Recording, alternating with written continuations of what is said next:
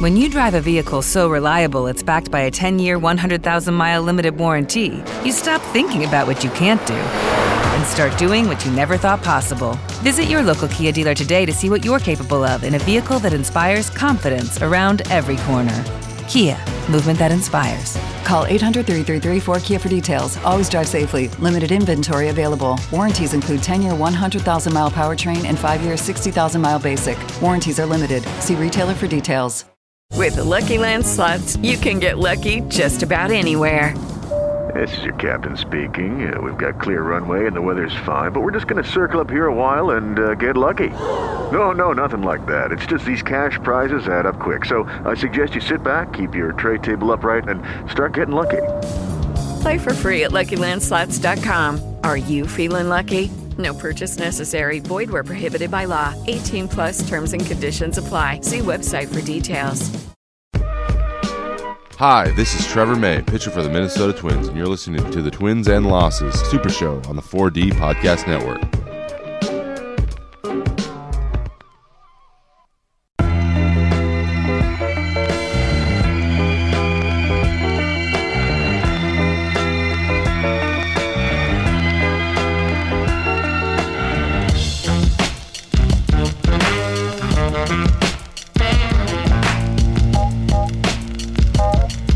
Welcome back to the Twins and Losses Super Show, part of the 4D Podcast Network. As always, I'm Panda Pete, joined by Dan McCarthy. Dan, it's been about a month since we did our last show, and since that time, the Twins have absolutely shit the bed. Yes, they have. It's been, I don't even know how to be positive about it, actually, to be honest with you. I mean, kind of what we expected, just given how the season's gone. I think we're recording on Friday night, so I think they've gone 3 of 15, which is not ideal. That was kind of coming off a bit of a hot streak that they were on. They were floating around 500 at one point, but that's looking like an absolute pipe dream by now.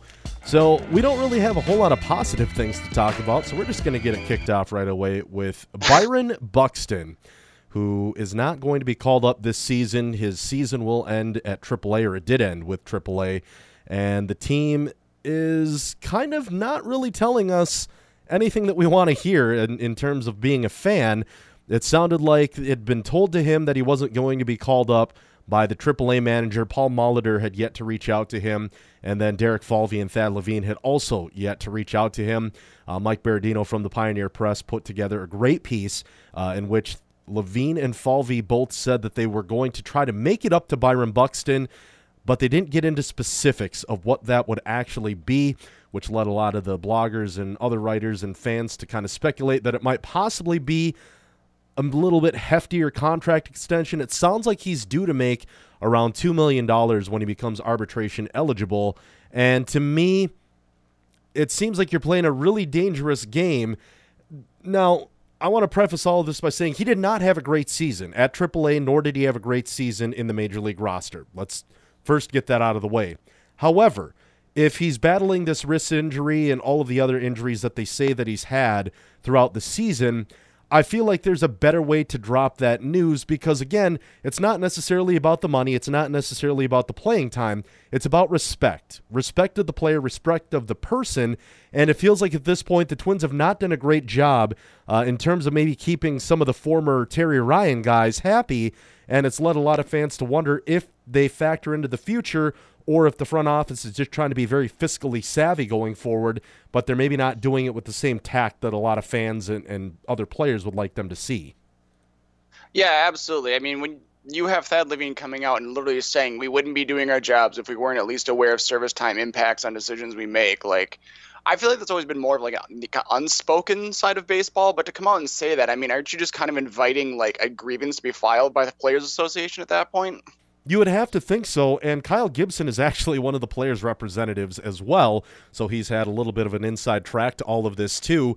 It's become a sore subject in the clubhouse, according to Mike Berardino, and overall, it just doesn't seem like it's a great way to treat one of your potential cornerstone pieces. And again, Byron Buxton has not performed well at the plate. His defense has never been in question, but his offense has definitely been in question, especially at the Major League roster. So I feel like there are just better ways to go about this. And from the news that we're getting, obviously, we don't know everything that's going on. We're only being told what's being reported.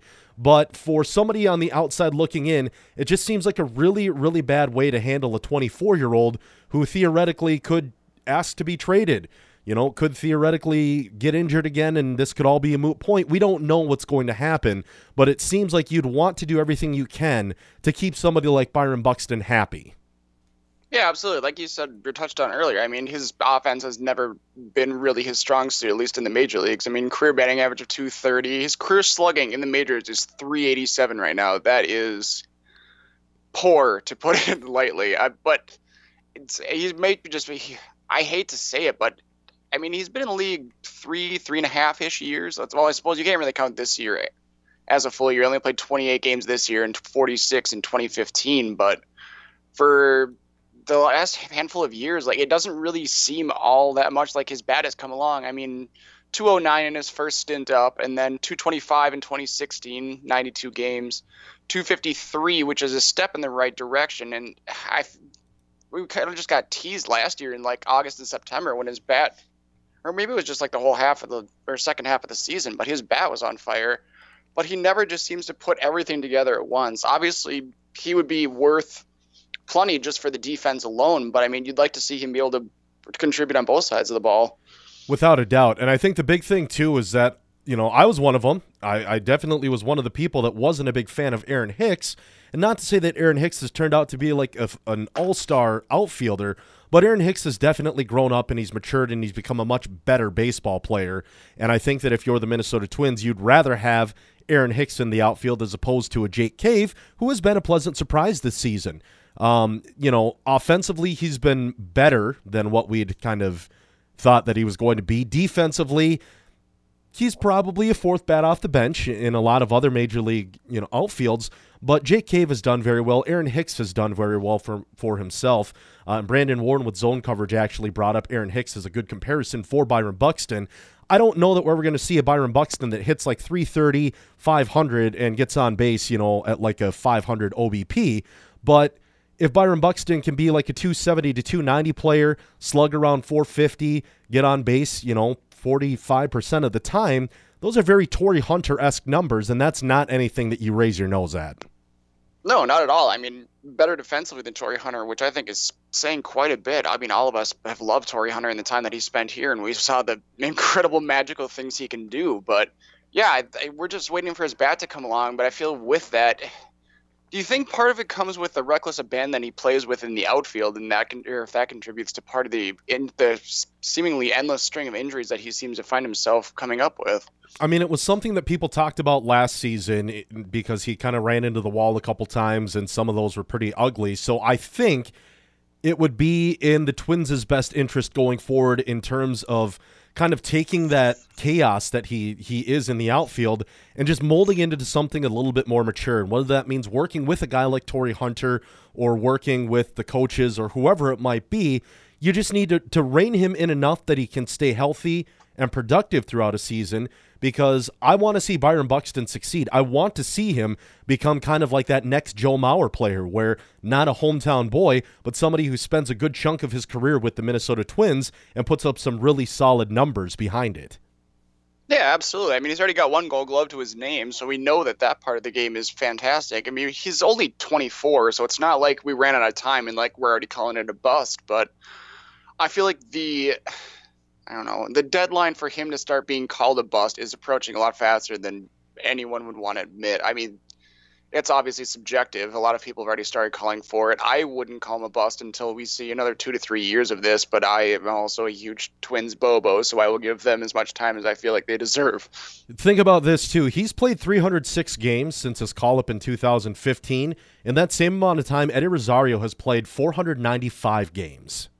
Jeez. Eddie Rosario has basically played a whole season more than Byron Buxton at this point, and they were both called up right around the same time. And I'll look for the third baseman to see what his numbers are. 380. So he's only a half a season ahead. And he's come around, but his season numbers are still very ugly. Oh, 202 this year batting average. He's hitting 202. He's got an OBP of 285. His slugging is down almost or over 100 points from last season, down to 405. And his OPS has dropped from 859 last season to 689 this season. And it's the first season he does not have an OPS plus of over 100, just at 85 points right now. So he has not had a great season. And again, if he goes and succeeds somewhere else, good for him. If he flames out in the Twins organization, good for him. Because again, I think he's a pile of shit. Is he, like, do you have any idea about the severity of the injury? I know that he took, a liner, I think, off his leg in that Houston series. Yeah, whatever it was. It was I believe they called it a deep bruise or a contusion.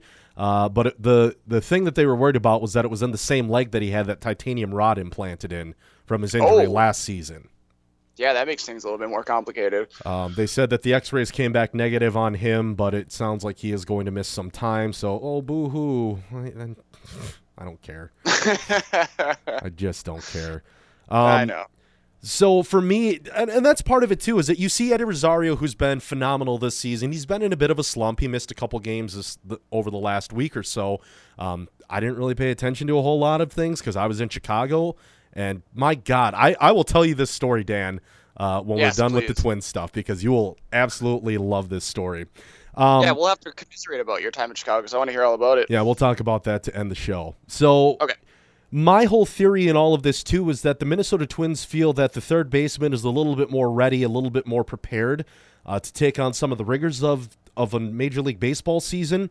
And, with his massive demotion earlier this season and his seemingly, quote-unquote, better attitude, better health that he came back up with, it almost feels like, going back to what you said about the unwritten rule, that the Minnesota Twins want Byron Buxton around longer than they necessarily want the third baseman around for as long, which is why you maybe didn't have him stay down in single A longer or move him up to double A or triple A to get him a little bit more seasoning. And I think with the trades of Eddie Escobar and Brian Dozier, they kind of didn't want to stretch their bench thin or possibly burn some of the service time on Nick Gordon, which is why you saw the third baseman return.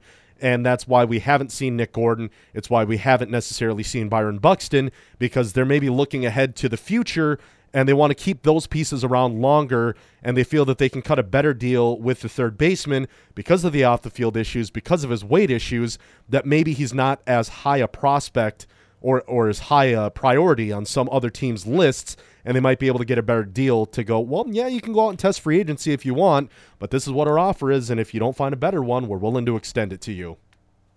Yeah, absolutely. I mean, the untapped potential that I feel like he has, it would hurt a little bit to leave it, especially if it turns into like another Ortiz thing. Like, we'll never hear the end of it, just like we will never ever hear the end of the Ortiz stuff. But I feel like those are they're totally different players. Exactly. It's not the same. Like, there are maybe small like things that are linear in those stories, but overall not the same at all. Would it suck to see him leave and then go succeed somewhere else? Yes. But I don't know, man. The stories surrounding him, and like just from what we know, and Lord knows what goes on behind closed doors, I don't know if it's worth it. I mean, I don't know. Like, it's a tough situation. I obviously know how you feel about it. I would like to give him like one more shot just to see what he can do on a full season, because I don't think we've really seen.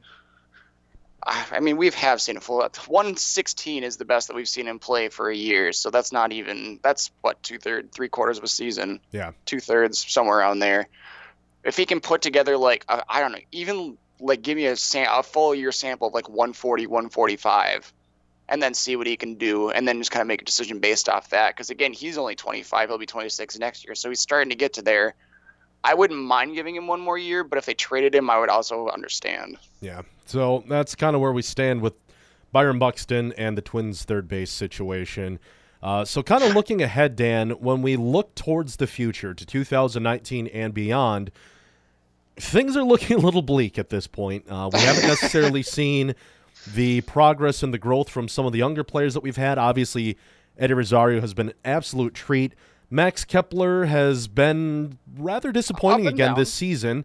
Overall, his stats through however many games, he's hitting .226, OBP of .318, he's slugging .416, and he's an OPS of .734. So that's not been great. And then on the flip side, you've got Jake Cave, who's hitting .261.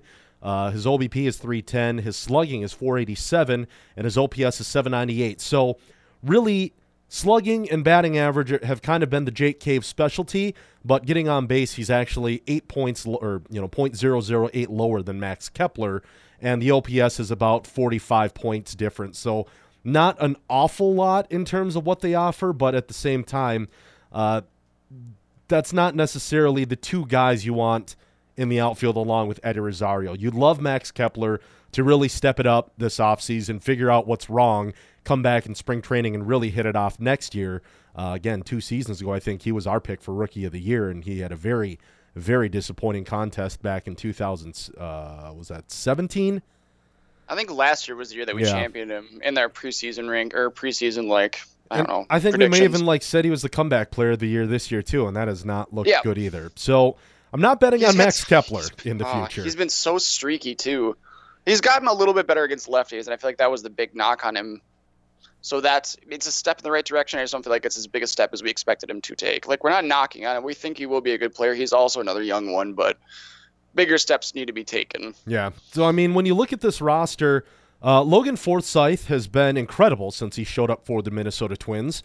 Yeah, what the hell? I don't know what it is, and I don't really care at this point, but Logan Forsythe has been very good. Jorge Polanco has also been very good since he came back from his suspension earlier this season. So the middle infield situation has kind of sorted itself out. I would love to have Eddie Escobar back in the lineup. Brian Dozier just had a brutal season across the board, whether it's Minnesota or Los Angeles, so I'm not so high on him. I'm actually glad that the Twins were able to get something in return, again, it being Logan Forsythe, but you look at what Forsythe has done since he's been with the Twins, and you look at what Dozier's done since he's been with the Twins, I'm not necessarily going to sit down and go, man, we really need to bring Brian Dozier back in the outfield. It might be time to move on from Brian Dozier, and I will definitely be okay with it. Yeah. Do you, if you want to take a quick second to pull up Dozier's stats, because I honestly have pretty much lost all contact with what he's been doing since he moved over there. But BaseballReference.com tells me that he's hitting .196. He has an OBP of .311. He's slugging .357, and he currently has an OPS of .668 through 31 games with the Dodgers. Oh, and he got moved down to 8th or 9th in their lineup the other day, and I don't think he's come back from that. Ow. Yeah, I did. That's because I remember when he first moved over there, everyone's like, "Oh, second half Dozier," and I think he had a little spark of this normal what we would consider. I think he hit 2 home runs in his first 2 or 3 games, and then after that, he just kind of fell off the map. Okay, so that's all right. But Forsythe has been a very, very pleasant surprise to say the least. And Tyler Austin, too. Tyler Austin's been very nice. Well. Especially since Logan Morrison is lost for the season. He basically had a lost season as well. And if the rumors of this leg injury or whatever was it a hip or leg thing? I want to say hip. Okay. And if the rumors of that are true, I'm willing to see what he could do again if he can come back healthy, but I'm also not going to be mad if he cuts bait and turns into the Kendry Morales. It is what it is. 186, 276, 368, and a 644 OPS are not good in any stretch of the imagination. Yeah, hip impingement. Okay, so left hip. Surgery to remedy the injury will miss remainder of the season, and that was as of 4 days ago. Yeah, so Tyler Austin's been great, hitting 243. He's got an OBP of 308. He's slugging 557. He has an OPS of 865, and that's through 20 games. So I'm not going to complain with Tyler Austin maybe as the guy that splits first base with Joe Mauer, depending on what happens with Mauer's contract in the offseason. If he maybe does become the everyday starting first baseman, the Twins don't necessarily have one of them ready to go at this point, but Logan Morrison might be that guy. I don't think we're going to see Brent Rooker up on the Major League roster next season, at least not to start the season, unless he has just an amazing spring, in which case I would love to see him with the Minnesota Twins to start the season. Because that would be 2.5 seasons with the Twins organization? That sounds right. I mean, we can check real quick. Because Rooker was drafted, was it the year before we took Royce Lewis? I want to say so, yeah. That or the year of. I will check real quick if you want to keep talking. Yeah. So, kind of looking at this roster right now, as much as some fans don't necessarily want to offer Joe Mauer a contract because they're stupid and they don't respect greatness, I also don't necessarily want to start the season with Tyler Austin and Brent Rooker as kind of the two guys, or even Logan Morrison. And again, we talked about this earlier this season, even when Mauer was still hitting, I think, 290, that if the Minnesota Twins offered him a 2-year extension with a third-year option on there, I think that would be more than enough for Joe Mauer. You know, offer him $35, $40 million, something like that over the 3 years, or maybe front load the first 2 years, make the option year kind of the cheap one, and again, reward him for what he's done for the Minnesota Twins. That, to me, would feel a lot safer than Tyler Austin and Brent Rooker, or trying to bring back Logan Morrison on a bargain deal. Yeah, I feel like what Tyler Austin has been for those, what did you say, 20 games? 20 games. Is what we expected from Logan Morrison the whole time. Because he's already hit, he's got to be close to double digits for home runs with us. Probably pretty close. Okay, let's answer this in order. Brent Rooker was drafted in 2017, 35th overall in the amateur draft. He's 23. He'll be 24, so in, 50 days. So he'd be 24. And his first name is Terry. Terry Brent Rooker. Interesting. From Hermantown, Tennessee.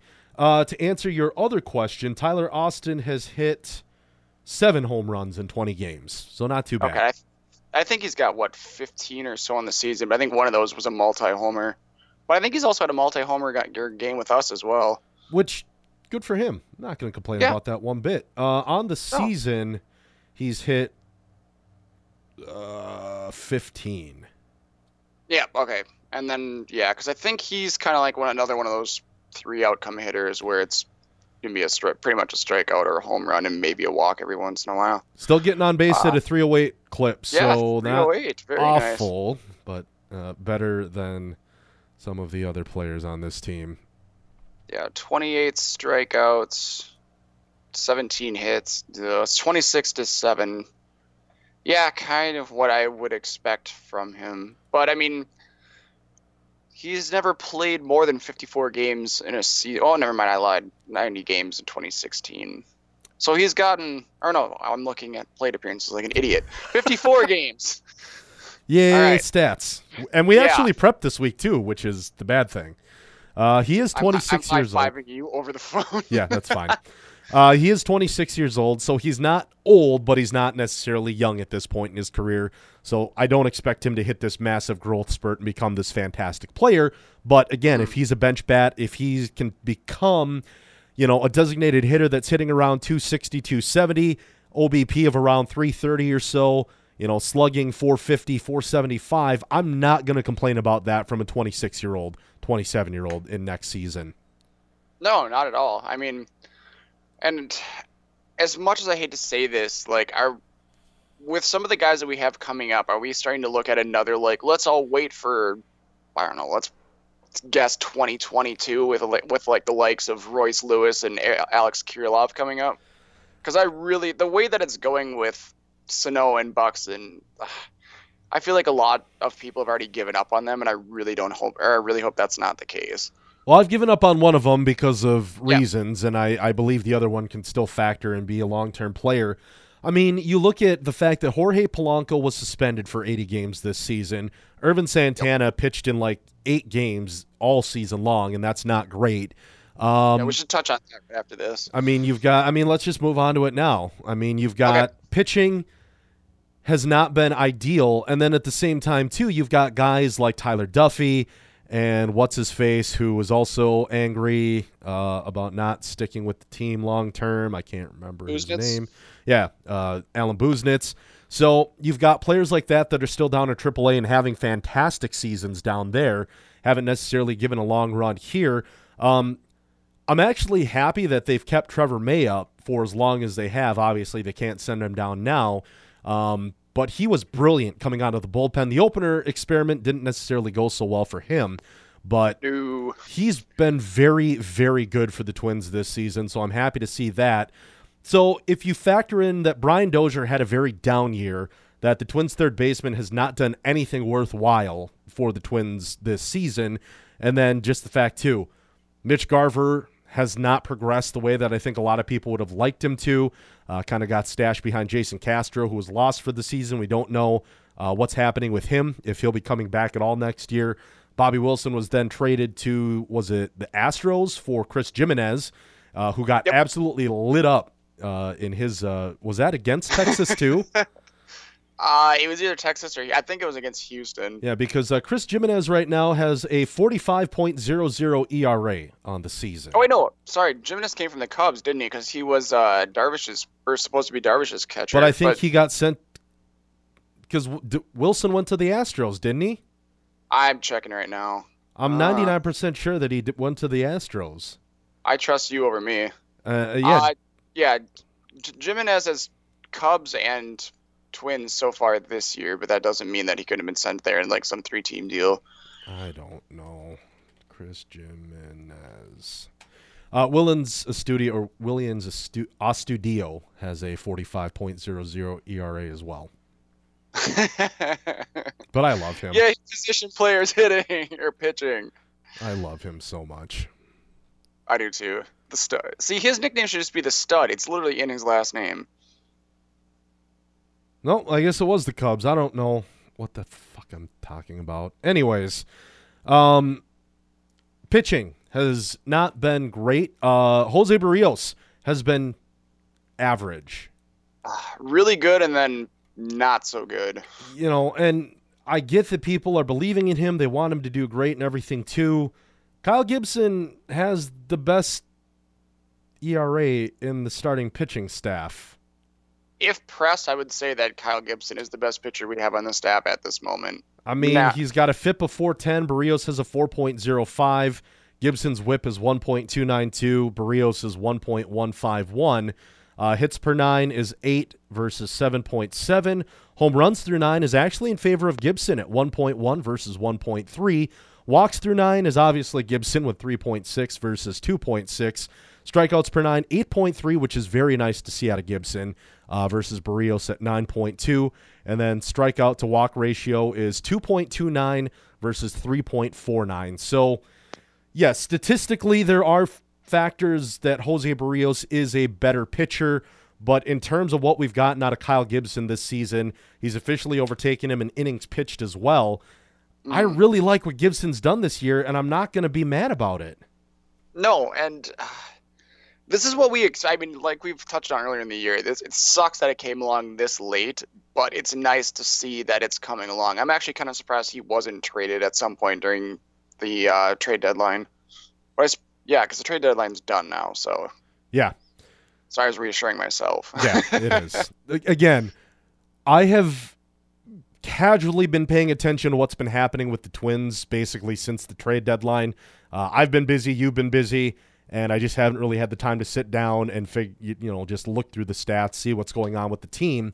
But God, it has not been anything that I've been like, man, the Twins just won 7 out of their last 10. I need to see what they're doing. No, they're 3 of 15 in their last 15, so that's not good. No, just quick side note, Tyler Duffy is actually up with the Twins at this moment. Yeah, he was recalled with the September call-ups, but then there were a lot of people that were questioning some of the players that didn't get called up as well. Byron Buxton. And a couple other ones too, I think. So, actually, the big one that didn't get called up that I think the Players Association might get involved with was Vlad Guerrero Jr., which is incredibly surprising. Yeah, I don't know what's going on over there because that's a totally different thing. Team. Yeah, it is. Organization. But I mean, like a kid of that talent and he doesn't get called up, that's just kind of head-scratching. But I feel like Toronto's always made head-scratching moves. I mean, honestly, okay, so if I'm Toronto, it's the same situation with Byron Buxton. Am I really going to call up Vlad Guerrero Jr. in a lost season? I mean, they're awful this year. The Twins are bad this year. Why would you waste any service time on a kid like Vlad Guerrero Jr. when you could call him up, or he could break camp with the team next spring training and be completely fine and healthy and not have anything, go wrong in, that very specific scenario. But again, if Byron Buxton is still battling a wrist injury and the Twins are winning games, I think you take that chance and you call him up to see what he can do for the team. When the Twins are not winning and they're not going to overtake Cleveland at any point in the season now, why bother? And I know it's not what the fans want to see. It's probably not what the players want to see either, because it's not like they just want to be a piss-poor team that just is getting blown out by bad teams now. You do, though, want to see them look towards the future, and unfortunately, it's all in how you say it, not necessarily if you do it. And I think that's been the biggest issue right now in the case of Vlad Guerrero Jr. and also Byron Buxton. Yeah, that makes complete sense. I mean, like you said, it sucks for the fans, but I would rather have them playing for the future rather than just like, hey, fine, here you go, shut up about it. Yeah, so I don't know what's going on there. We talked about kind of the middle infield situation. This is we're just going to go to fan questions now because I put this whole thing together and I kind of don't know what we're doing. So one of the questions was asked by our friend Chuck. Hi, Chuck. Hi, Chuck. And he wanted to know what the middle infield would look like. So this was actually a point that I was kind of saving for this question. Would you want to see the Minnesota Twins try to reunite with Eduardo Escobar in the offseason? Absolutely. Okay. I am honestly expecting that and will be surprised if we don't at least make an offer to him. Dozier, I could see maybe. I would give Dozier like a 30% chance to bring him back. Honestly, in my like heart of hearts, I think the Twins, like, I give him an 80% chance to bring Eduardo back. Okay. So, actually, that was not asked by Chuck. I fucked the question up too. You chucked it up. Yeah, I chucked it up. That was actually Wild Twin Viking that asked that question, so apologies to you. You're not Chuck. But we talked about this, I want to say, like 3 or 4 episodes ago, kind of what we would think the middle infield would look like. And I think you and I both said if there's potential to make an offer to DJ LeMahieu, that we would want him to be there, especially if Brian Dozier does not come back as kind of the second baseman. Eddie Escobar would be a very nice piece to kind of fill in as a veteran presence to whether it's third base, whether it's shortstop, whether it's second base, or even just having him as the DH because he was very fine in that role as well. And then again, it all comes down to what the Twins expect out of guys like Nick Gordon, Jorge Polanco, and then Adrianza is still around as well. And then when you kind of look at some of the other prospects that are there, most of them are pitchers or outfielders, so we don't really have any room for them. I don't see Luis Ariz coming up anytime soon, and he's kind of the next guy up. Royce Lewis is probably still a season and a half off, unless he just tears through the minor league system next year. So I'd have to say, if I get my pick of 4, I'm going to go DJ LeMahieu, I'm going to go Nick Gordon, Jorge Polanco, and Eddie Escobar, and just kind of sort that out however you need to. Adrianza would be probably my 5th choice in terms of all of that, and that's kind of what I would leave it at. For me, I don't know about you if that's the same. Yeah, I don't expect the Twins to be able to land a DJ LeMahieu, so I would probably just switch him out with Miguel Sano and then just piece together that, but I agree with Adrianza being the 5th. I mean, I suppose there's a chance that Logan Forsythe comes back, but looking at the rest of at least what we have in the infield up now, bringing Gordon up is something I would agree with, but I don't see like Petit coming back. And like we talked about earlier, maybe a Mauer sort of Austin kind of DH/first base / takeover when they need to. So that's what we got for that. We'll go to Chuck's question now because I'm a dumb person. Who's going to be the Twins' best rookie next year? And I really have to think it probably comes down to either Nick Gordon or it could also be Steven Gonzalez would be my pick. Yeah, I'm checking right now to see who could make it up from like Rochester. I suppose I could check Chattanooga as well, but I mean, unless Cole Stewart can kind of figure out what's not working for him right now, and I don't. Didn't Stewart take over for May a couple days ago and toss like 5 scoreless against Houston, or was that Gonzalez? I think it was Stewart. I think it was Stewart that did that. Again, Dan and I have paid very close attention to the Twins over the last few weeks. Sorry, everybody. Yeah. Yeah, so I mean, it's tough for me to say especially too, because I just kind of don't know what the front office is going to do. I honestly think that's the biggest wild card. It's something that none of us really know because we haven't seen them around enough to kind of like gauge what they're going to do, because they've made some moves where both of us are just like, what the hell was that? Yeah. So I'm going to go Nick Gordon or Steven Gonzalez in kind of his first true year if he makes the roster next season.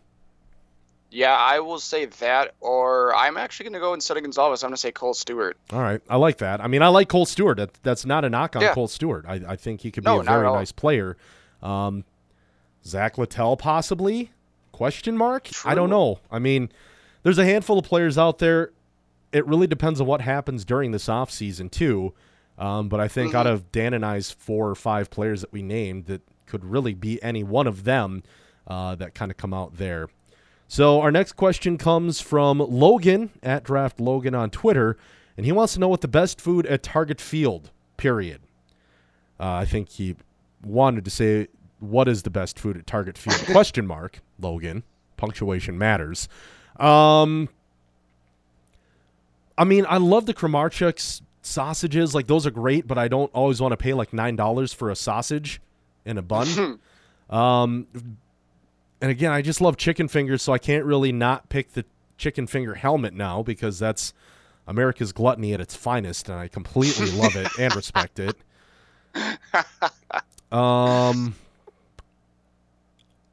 Yeah, I mean, it's got to be one of those two. I don't necessarily go for a lot of the fancier things at Target Field.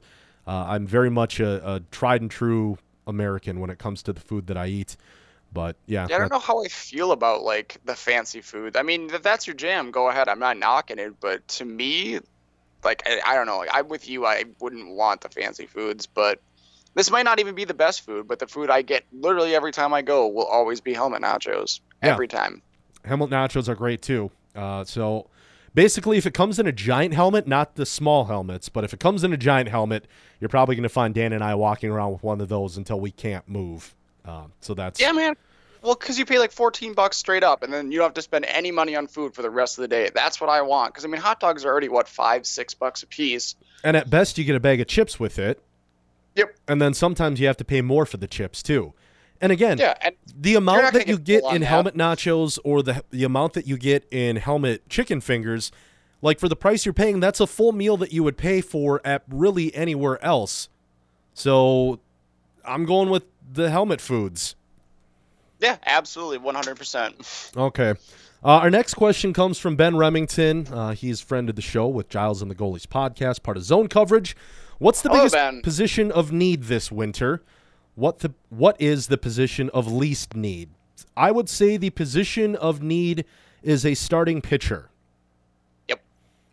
Yeah, and I'm not saying that like Reese did not go as well as planned this year. And I'm not saying that like Jake Odorizzi coming back is going to be that, or elevating Tyler Duffy or Trevor May to the starting rotation is going to fix that. We need to go out and get an actual starting pitcher. Because Ervin Santana's contract is done after this season. His career could be done depending on what's going on with his hand. And at this point, we got everything we could expect out of Ervin Santana. Let's not Phil Hughes this. Let's not Mike Pelfrey this and offer contracts after we got a really good performance out of them. We got our money's worth. So let's leave it at that, and let's go out and try to find somebody else. I would say we got more than our money's worth. But yeah, it's got to be a frontline starting pitcher. I mean, we were also the ones championing the frontline starting pitcher last year. I think we both agreed that we would have been more than happy with Yu Darvish coming over, but obviously hindsight's 20/20 on that one, and we escaped a absolute bullet. But yeah, I'd have to agree. It's got to be that, and then probably right behind it would be another bullpen piece or two. I mean, the ones that we got this year did okay. I mean, Fernando Rodney did as well as you could expect him to. Yeah, we got the full Fernando Rodney experience, which was an absolute joy to watch. Yeah. Position of least need, I'm probably going to say outfield, and that's dependent on what happens with Jake Cave, Robbie Grossman, and Byron Buxton. Yeah, hard to argue with that one. I mean, I know that we got some more younger guys coming up that in the middle infield, so that could be. But yeah, I think for sure with Kepler, Rosario, and hopefully Buxton, like it's hard to beat that trio in the outfield. Yeah. This next question also comes from Ben. Why are Minnesotans the only idiots in the world that insist on cutting their pizza into squares. Now, in order to Wait, is that a Minnesota thing? Apparently. I don't travel outside of Minnesota all that often, so I'm not entirely sure. What I will say is that thin crust is better as a square cut, but if it's deeper than that, if the crust is thicker than that, has to be triangle cut, no matter what. Yeah, I mean, depending on what toppings, I can see cutting a thin crust into like what might be considered normal slices, but yeah, I see no problem with it. All right. So that's what we got there. On Facebook, we've got some more questions as well. This first one comes from a friend of mine who's actually out in Vegas now. He is a former pro wrestling manager, so that was a lot of fun. So it's kind of a long question, but basically the gist of it is the Twins keep getting spit out by my betting model, but they never follow through. It measures the odds of a team winning versus the odds that Vegas has provided, but the Twins seem to rarely win under these circumstances. Further explanation, if a team is more likely to win by 5% than the odds are giving them credit for, or more, I go with it. The return on investment has been good, but would be huge with the Twins. My theory is that they have a few overachieving players on an underachieving team. The model leans heavily on pitching and bullpen RA, along with OBP, etc. So that's the general gist of what it is. And I mean, that's pretty much the case. I mean, you've got Eddie Rosario, you had Eddie Escobar, and then you've had Kyle Gibson as kind of like the three standout players this season, and they've been very good, while everybody else has been not very good. And some of the role players like your Jorge Polancos have been fine enough. Tyler Austin, Jake Cave have been good, but they haven't been with the team long term, so it's really hard to judge them on a full season's worth of work, considering they weren't necessarily starting on the teams that they were playing for before they came to the Twins. Then you got to factor in, too, just the fact that Chris Jimenez has a 45.00 ERA. Willians Astudillo has a 45.00 ERA. Lance Lynn was not great, really, for any stretch. Irvin Santana was not necessarily great either. Jake Odorizzi has been as advertised. Like, you can knock Jake Odorizzi as much as you want, but he's basically been, like, across his stat line, everything that you would have expected him to be this season. But then I think run support's more the issue with him than his actual pitch. I mean, obviously he's had blow-up games, but they all have. But I would say that for the most part, it was run support that kind of caused. If you look just at the record alone, I think that's what causes it more than his performance. I mean, Logan Morrison had an absolutely dismal season. Brian Dozier had a dismal season. Mitch Garver has had an okay season. You know, I think we could see a little more out of him. Joe Mauer's done exactly what you would expect him to do, which is still very good baseball, for those of you wondering. Max Kepler's not looked great. Ari Adrianza has not necessarily looked great this season. He's had some stretches where he's been very, very bad. So, I mean, that's really kind of what it is in a nutshell. I mean, Ryan Presley's been okay enough. Trevor Hildenberger has not been great this season. Addison Reed has not necessarily been great this season either. Probably my favorite guys coming out of the bullpen are Taylor Rogers, Matt McGill, and Trevor May at this point. Yeah, and congratulations to Matt McGill for having, I think it's his first kid. And congratulations to Alan Busenitz for giving up a 3-run bomb to Salvi Perez. Oh, just now? Yep. Fun. Yeah, fun. That's a great Let's lose to all the bad teams. That's a great F word to say, Dan, because the other one is not necessarily so good. So that was that one. I think there was another one. Matty Atlantic asked a dumb question. I'm just going to skip right over it. Yep. So Stubby asked us, that's Jake Stubby J. Beaver. He said, this question is for Dan, but Panda, feel free to chime in. When the football club moves into their toilet bowl of a stadium, will Dan get 15 seconds of soccer instead of just 10? I will get 17 seconds. I will allow Dan up to 30 seconds of soccer until this team actually starts winning, in which case I will give him more time if they start winning. But that also means more work for you, which isn't that much work because I know what you did and how you did it, and it's not that hard. However, that's what the case will be. So that's what we're going to go with there. I also try and keep it short and sweet because, like I think we've all agreed, 99% of our listeners don't give a shit. Nope, they really don't. So we'll stick with 10 for right now, and if they start winning, we'll bump up to 30 seconds. I think that's a fair. They've gotten better. Yeah, they've gotten better this year. I think that's a fair compromise. Yeah, absolutely. I'm okay with that.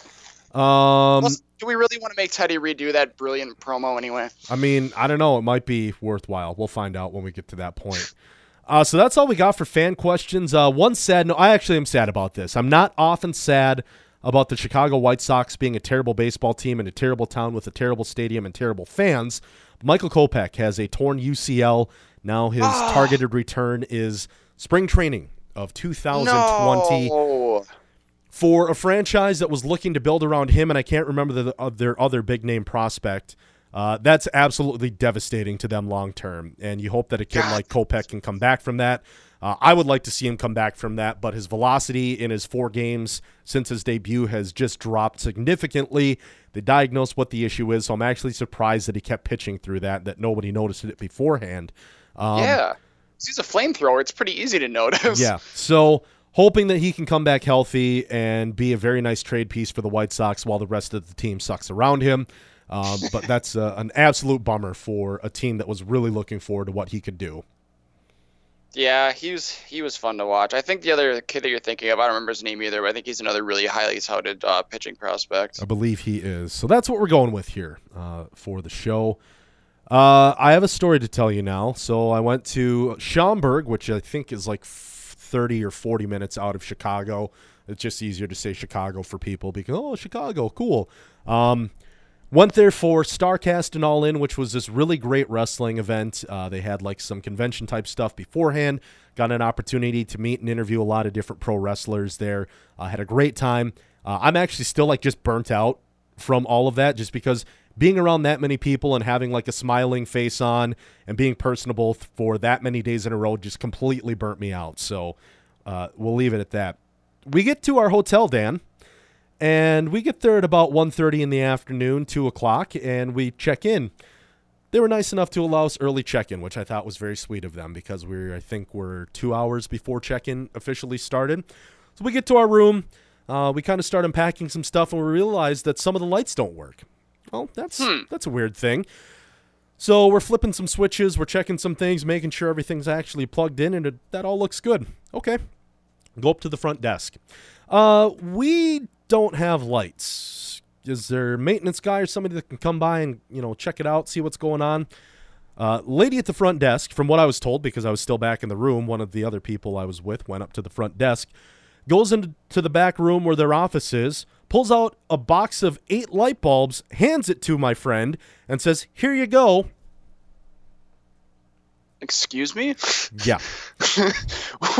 Was this a prior issue that, necessitated this action? Dan, I'm not done. This story gets better. Oh, yes. We go back to the room. We take care of the light bulb situation and got most of them to work. We then found out that the phone didn't work. Not that we planned on using it, but if we did, it didn't work. And one of the light banks did not work at all. So we were running one light low without a phone as well. We'd requested a rollaway bed or something because we had 3 people in a 2-bedroom hotel room. So we went up to the front desk and they said, "Oh, we don't have any of those." And I'm all right. That I get that. I know that not every hotel has them or they could be in use or whatever the case is. I fully understand that part. To which case we ask then, well, can we at least get some extra pillows and blankets so somebody can sleep in the chair, sleep on the floor? And Dan, I'm going to tell you this. It's like 9 o'clock at night at a Days Inn in Schaumburg, Illinois. And the lady goes, "Oh, well, our cleaning and laundry people are gone for the day, so we can't get you anything until tomorrow at the earliest." Wait, what? So you don't have a key? As a hotel manager or whatever you want to say, you don't have a key that would allow you to go into the room that I assume has extra linens laying around so that your cleaning staff doesn't have to show up at midnight and wash all these clothes and pillowcases and all this other shit when they go out and start cleaning rooms at 8 o'clock in the morning. So they're apparently, in the Days Inn in Schaumburg, Illinois, does not exist a room where they have extra clean linens available, or the people at the front desk do not have a key to that, or their cleaning and laundry people and all these other things are not on the premise after 9 p.m. So we had to strip both of the beds and kind of get makeshift extra covers and pillows for the third person to sleep on the floor. We go back the next morning. Same lady. Apparently she doesn't sleep. And we said, "Hey, can you make a note that, like, when they go through, can they leave some, like, extra pillows and stuff for us? She goes, oh, yeah, I'll do that. All right. We go off to the convention, to the hotel, go off to the convention, come back a little bit earlier that afternoon because we had some other stuff that we were going to do before we went out again. Nothing. Absolutely nothing. They made the beds. They gave us new towels. No extra shit. Went back to the front desk and said, hey, can we get, like, some pillows and blankets? It was a totally different lady at the desk. She said, oh, yeah, no problem. Literally walks over to a closet, puts a key in there, turns the key. The door fucking opens magically. I'm not entirely sure how that works. Grabs out an extra blanket, a sheet, and a couple pillows and hands it to us and says, here you go. What in the world? Now, I'm going to preface... You got to deal with the laziest hotel, quote-unquote, manager of all time. And then we were like, oh, are you going to charge us like all at once or at the end, or what's the deal? She said, no, we charge per night. So we just charge you the cost every night. Okay, cool. So we go back. My buddy Isaac checks his bank statement, charged all 3 nights right off the bat. I'm like, what the fuck? Okay, I'm going to add the asterisk, the addendum of we literally did purchase the cheapest hotel that we could find that was close to the convention. Yeah, of course. So I will say that we paid for what we got. Yeah. Now, the aftermath of all that is that my buddy Isaac has reached out twice now and has talked with Days Inn staff and all this other kind of stuff, and they said that they would not give us any kind of a refund for our hotel stay. Really? Like, I'd be totally fine with like $50, man. Like, yeah, like anything. Just give us something. $50 or like, a voucher if we come back next year within a certain amount of time. We could do that for cheaper or whatever. Nothing. Absolutely nothing. So, if you are a traveling type person and you happen to be driving through Illinois from Minnesota, Wisconsin, Iowa, anywhere basically west of Illinois, and you're thinking that Schaumburg might be a nice place to stay, do not stay at the Days Inn of Schaumburg, Illinois. Oh, the Wi-Fi didn't work either, so that was cool. Oh, my God. All right. Is it easier just to list off the things that did work in that hotel room? Continental breakfast and the air conditioner. Is it continental with, like, quotation marks around it? Continental in the fact that, like, bananas and apples may not have come from the United States. Because I'm thinking, like, I don't know, like you have to make your own cereal. Maybe they got cows out the back so you can get some milk because apparently they didn't want to do it. Yeah, we had to pasteurize our own milk in the morning. We actually had to pick the cocoa beans, roast them, then grind them up and throw them in there. We had to go out to a well a couple miles away to get the water for the coffee and all the other stuff too. Which, of course, tasted like well water. Yeah, so it was a roof over our heads. It was close to the convention center. It served the purpose that it needed to. However, there were some very sketchy things about this hotel that I would not recommend it for other people. No, it sounds like, if anything, I will just go as far away from Schaumburg as possible. Schaumburg in and of itself is a very nice place. There's tons of different things to do. Is that where the convention itself was? Yeah, the convention itself was there. And then the event was at the Sears Center, which was like in a city right next to Schaumburg. Like, it was all very close. Okay. So you probably weren't spending that much time in that hotel as it was, but that's not the point. We used it to sleep. We used it to keep our clothes out of the car. Like, yeah, I mean, we didn't need much from it. It was just some of the, ancillary parts of the hotel that made us cringe quite a bit. Yeah.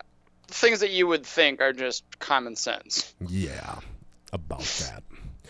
So, good lordy. That was a fun story. Now all of you know our hotel story. Well, how was the convention as a whole then? The event itself was great. Like, I had a ton of fun. We met a lot of great people. We had a great time. We're already putting together kind of a list of, if they do this again next year, what we're going to bring, how we're going to work it differently, things that we're going to do too. We're going to reformat the show that we do as well. All Things Wrestling Radio. Find us on Spreaker.com. Not part of the 4D Podcast Network. We're talking about a lot of things too. We're trying to implement some different things. We're just kind of working on a general idea as well and just see where we go from here. But it was a lot of fun. It was great to get out of the state for a little bit, take a long weekend in a state that I really hadn't been in much before, and just an opportunity to do something that I enjoy a lot, especially at a time when the Minnesota Twins are not necessarily the best baseball team on the planet. So that's what I'm going with. Heresy. No, it's completely true. Yeah. So I mean, our prediction of second place is still holding strong, which is so pathetic. We are, let's see, 6.5 games ahead of Detroit. Yikes. And we are 16.5 back of Cleveland. Double yikes. Yeah, that all seems about right. Yeah.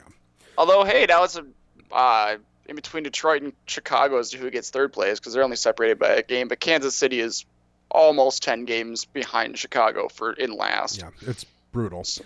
So we were pretty close, at least so far, with our AL Central predictions. Yeah, about that. I'm getting nervous, though, because we haven't heard anything about a Twins Daily Pub Crawl, so I'm hoping that that's still a thing, unless the team is so bad that nobody gives a shit anymore, in which case I can't blame them, but I really do enjoy a day where I can go out and drink all day and watch some bad baseball as well. So I'm kind of guessing that it kind of got... Do you listen to their podcast much at all?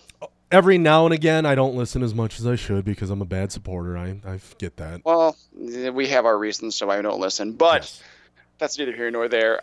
They've started doing a thing like Tuesday Tap Room. I'm starting to wonder if that's kind of taking the place of the pub crawl. I would be sad if that was the case, but I would also kind of understand because I'm sure, like, obviously Bonus is very busy with everything else he does around here. Not false. So... if it happens, it happens. If it doesn't, I'm not going to lose sleep over it, but that just means you and I have to get to another game before the season ends, and I think we only have a couple weekends left to pick from, so we'll have to look at the schedule there.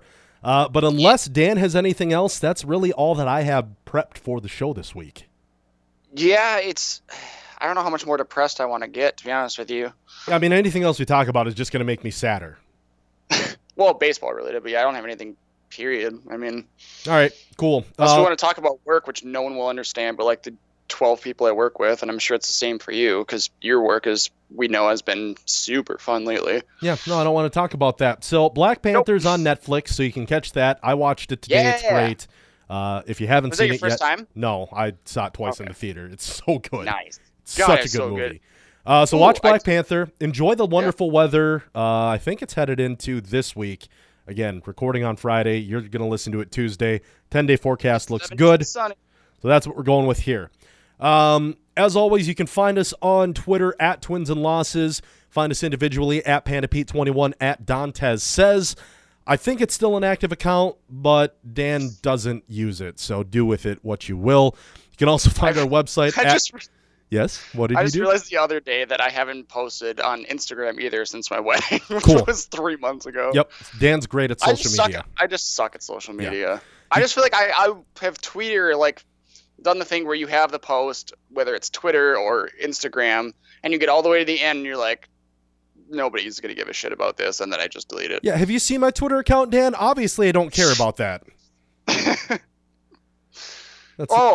Actually, I do have one slight day-brightening thing for you that's video game related. Okay. I found this out the other day. There is an 82-year-old woman who posts videos to YouTube of herself playing Skyrim. God bless her. I think I heard about this woman before. I think it's going around again. But there was like some older woman who had played video games because she wanted to play with her grandchildren. So I thought that was super sweet. But then it also turned into her becoming like this avid gamer. So I absolutely love it. Yeah, she starts every video with "Hello, grandchildren." I watched a couple today while I was at work. So good. She's got 300,000 followers. Like, go get it, girl. So, all right, that's what we got there. Follow us website, twinsandlosses.com. We might actually post something there in the near future. Who fucking knows at this point? You can also follow us on Facebook, facebook.com/twinsandlosses. We are part of the 4D Podcast Network, broadcasting from New Thompson Home Studio South in Albert Lee, Minnesota. Your on-air talent today has been myself, Panda Pete, and Dantes McCarthez. We should be back in another 2 weeks, barring any other life events that come up and other various things that happen. And I think we're probably going to try to think of something fun to do, because by that point, I'm probably not going to want to talk about the Twins until we do our season recap in the beginning of August. So that's what we've got for you coming up. Thank you all for listening. We appreciate each and every one of you, and we'll hopefully talk to you again in 2 weeks.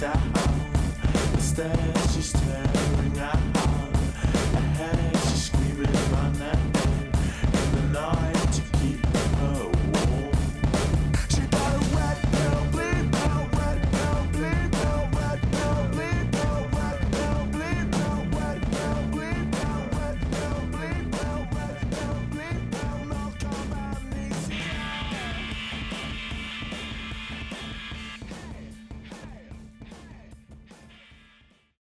With the Lucky Land Slots, you can get lucky just about anywhere. This is your captain speaking. We've got clear runway and the weather's fine, but we're just going to circle up here a while and get lucky. No, nothing like that. It's just these cash prizes add up quick. So I suggest you sit back, keep your tray table upright, and start getting lucky. Play for free at LuckyLandSlots.com. Are you feeling lucky? No purchase necessary. Void where prohibited by law. 18+ terms and conditions apply. See website for details.